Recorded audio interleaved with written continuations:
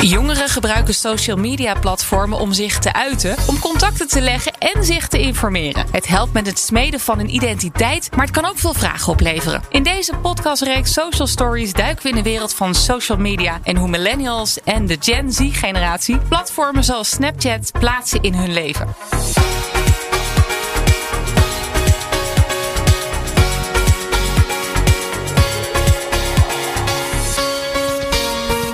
Mijn naam is Patricia van Liemt en bij mij is aangeschoven Talita Muse. Yes. Hoi, hi. Hi Talita. Wat was jouw laatste activiteit op social media? Ik heb volgens mij iets gerepost over de politiek.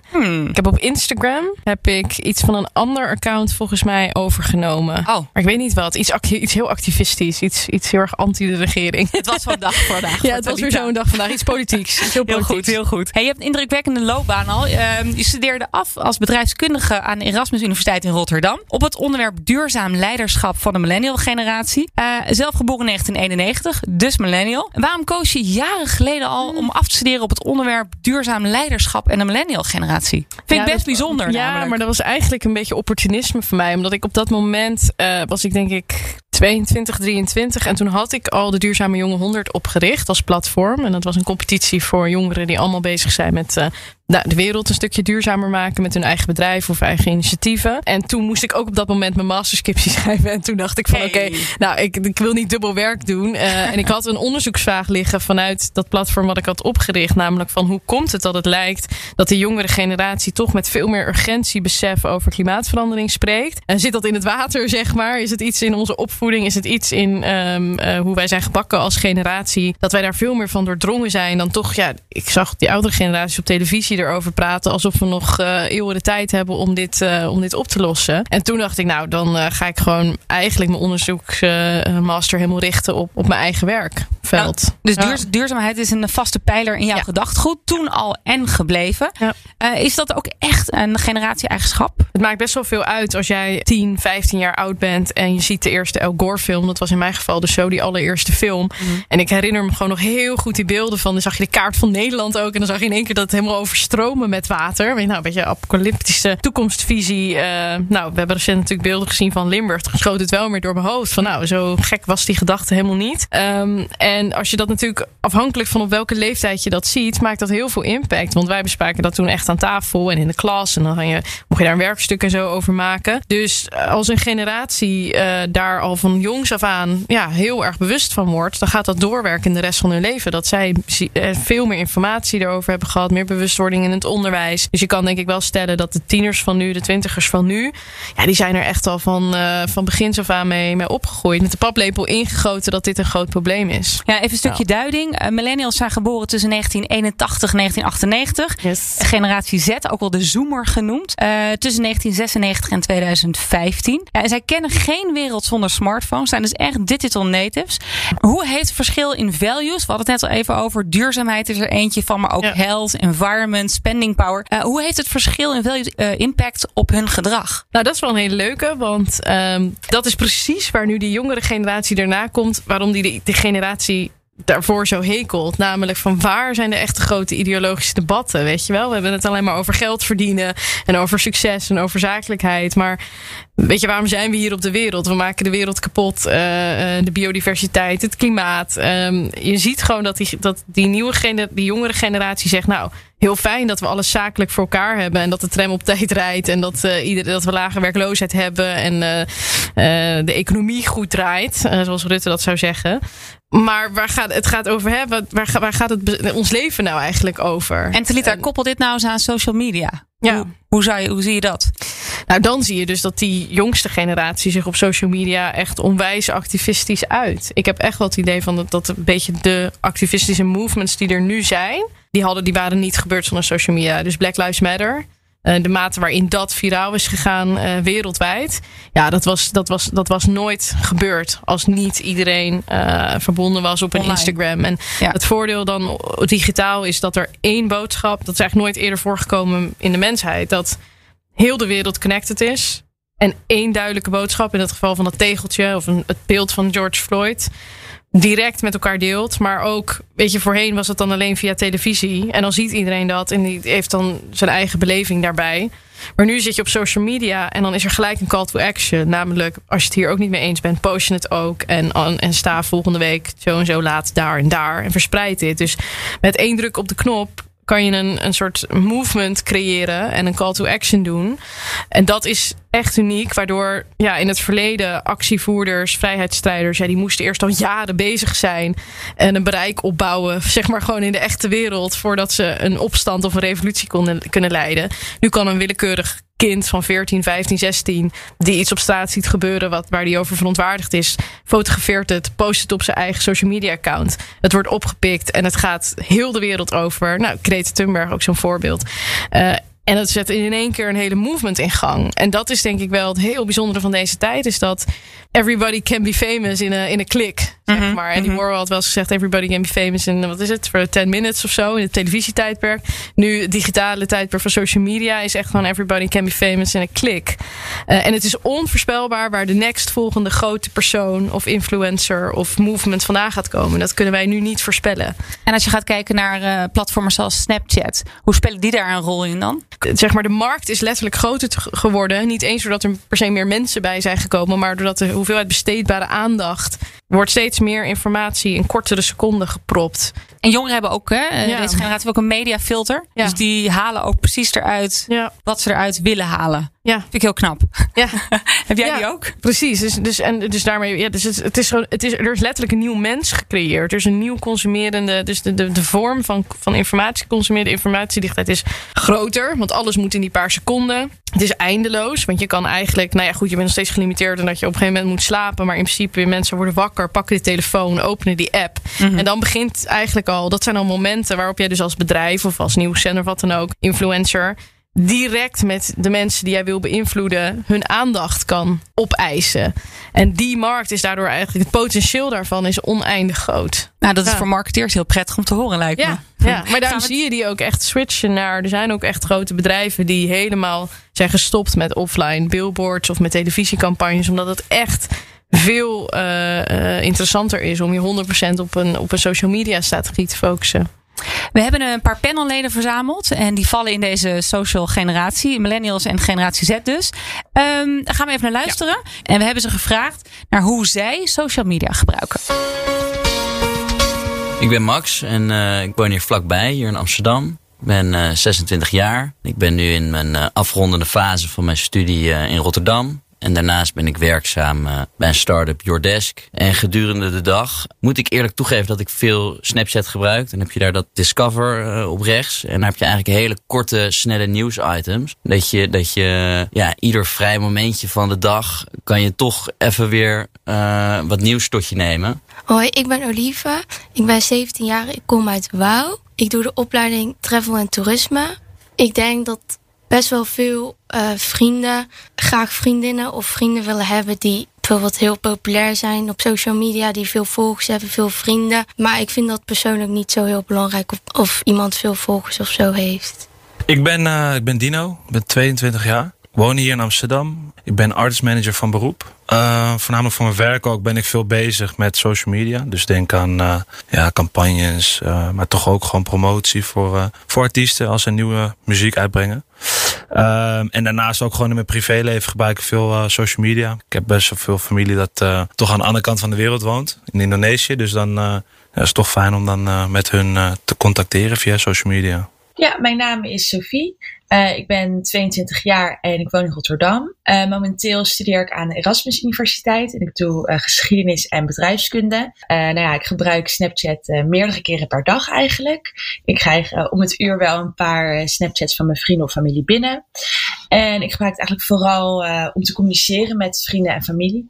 En af en toe kijk ik ook bij Verkennen, kijk een beetje naar content omtrent het nieuws, maar ook een beetje over de laatste roddels, et cetera. Dus dat eigenlijk.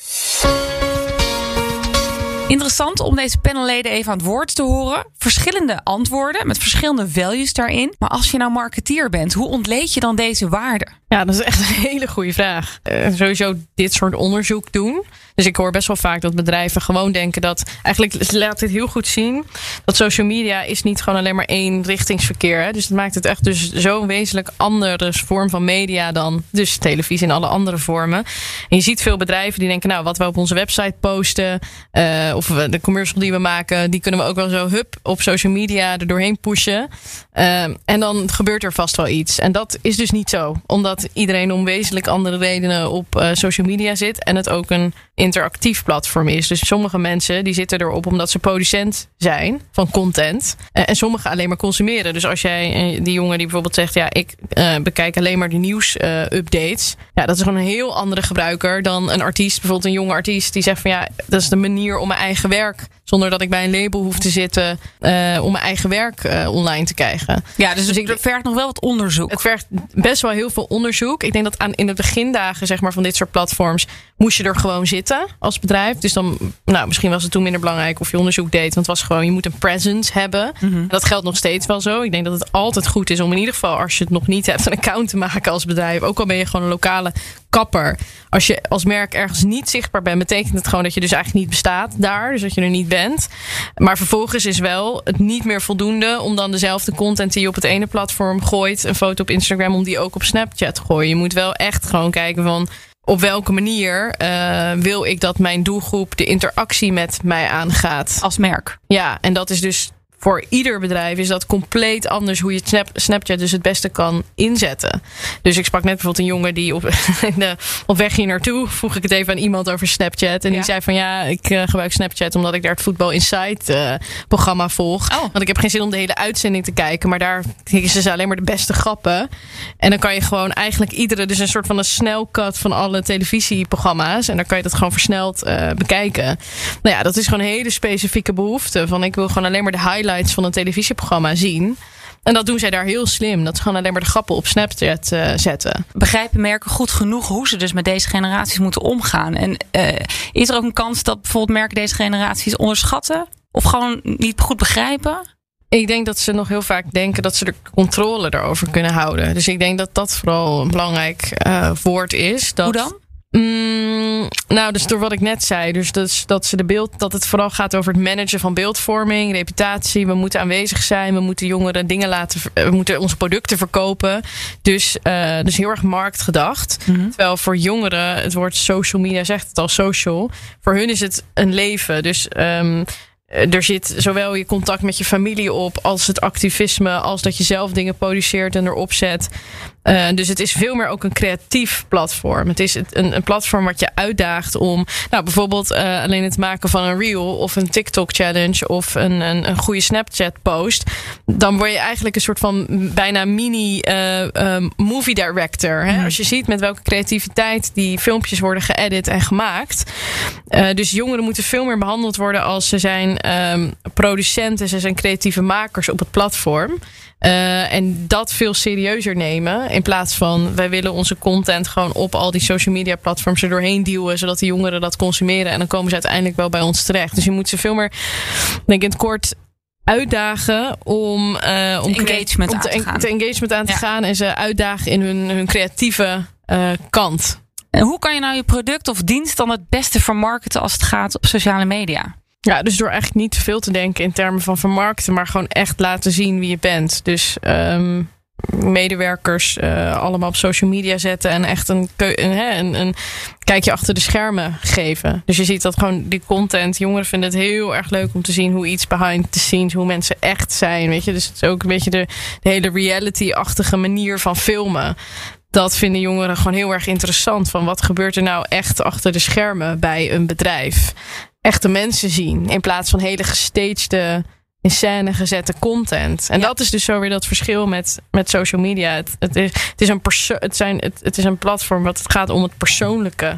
Weet je, en dat kan wel geëdit zijn. En dat kan, weet je, ook, die dingen zien er soms echt super goed uit. Maar toch is het altijd, waarom is het interessant? Omdat je iets ziet van een persoon of van een bedrijf of van een celebrity, wat je nergens anders ziet, weet je wel. Je ziet iets met hun kind of een zwangerschap, of je ziet je ziet in ieder geval content die dichter op het echte leven zit dan ooit televisie, krant, geschreven artikelen kan komen. En dat is denk ik echt de essentie ervan. Het zit dichter op het echte leven. Dus het moment dat je dat te veel gaat proberen onder controle te houden, te stagen, te commercialiseren, ja, dan verlies je aan authenticiteit. En daar prikken die jongeren heel erg snel doorheen. Zullen we transparantie noemen? Ja, transparantie, ja.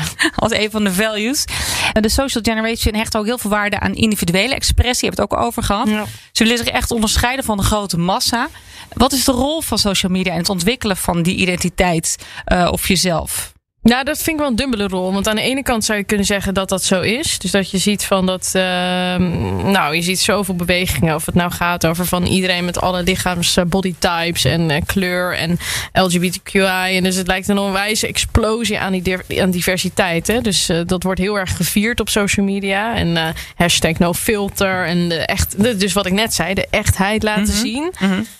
Tegelijkertijd wordt er ook wel veel gezegd van, er is ook wel een enorme druk op de Instagram modellen of op Snapchat of op TikTok, de mensen die dun eruit zien, mooie dansjes kunnen doen en een perfect leven hebben. Dus ik zie daar wel een beetje twee dingen. Ik denk wel dat het voor meer diversiteit zorgt, voor acceptatie. Ik volg bijvoorbeeld mensen op social media die ik in het echte leven bijvoorbeeld ook niet snel zou tegenkomen. En daardoor krijg ik wel, bijvoorbeeld ik volg een meisje die echt kampt met mentale stoornissen. Af en toe wordt opgenomen in een inrichting en dan post zij dingen vanuit de gesloten inrichting. Nou ja, dat is een inkijkje. Ik zou niet weten, daar kom je nooit bij.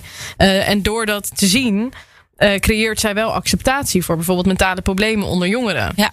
Dus bijdragen aan diversiteit dus ook weer. Precies, een enorme bijdrage aan diversiteit. Van anders zijn. En het leven is niet alleen maar rooskleurig. En mensen posten al hun struggles in de meest eerlijkheid, rauwheid op social media. Aan de andere kant is er wel degelijk een hele sterke norm met de dunne meisjes met designerkleding. En dus de fitnessboys. En dus het heeft echt heel sterk twee kanten. In het begin hadden we het ook al even over influencers. En welke rol speelt de influencer op social media vandaag de dag? Die is enorm. Een hele grote rol. Want die zijn een soort van een beetje de schakel geworden tussen de grote merken en grote bedrijven. En het hebben van een groot invloed kunnen uitoefenen op die jongeren. Dus je ziet gewoon dat er heel veel influencers betaald worden en content maken in opdracht van bedrijven om natuurlijk weer die doelgroepen te bereiken. Ga je gratis spullen opgestuurd, pakketjes, kleding, noem het maar op. Dat vind ik heel interessant. Ik vind het ook heel interessant. Is het zinvol voor een bedrijf?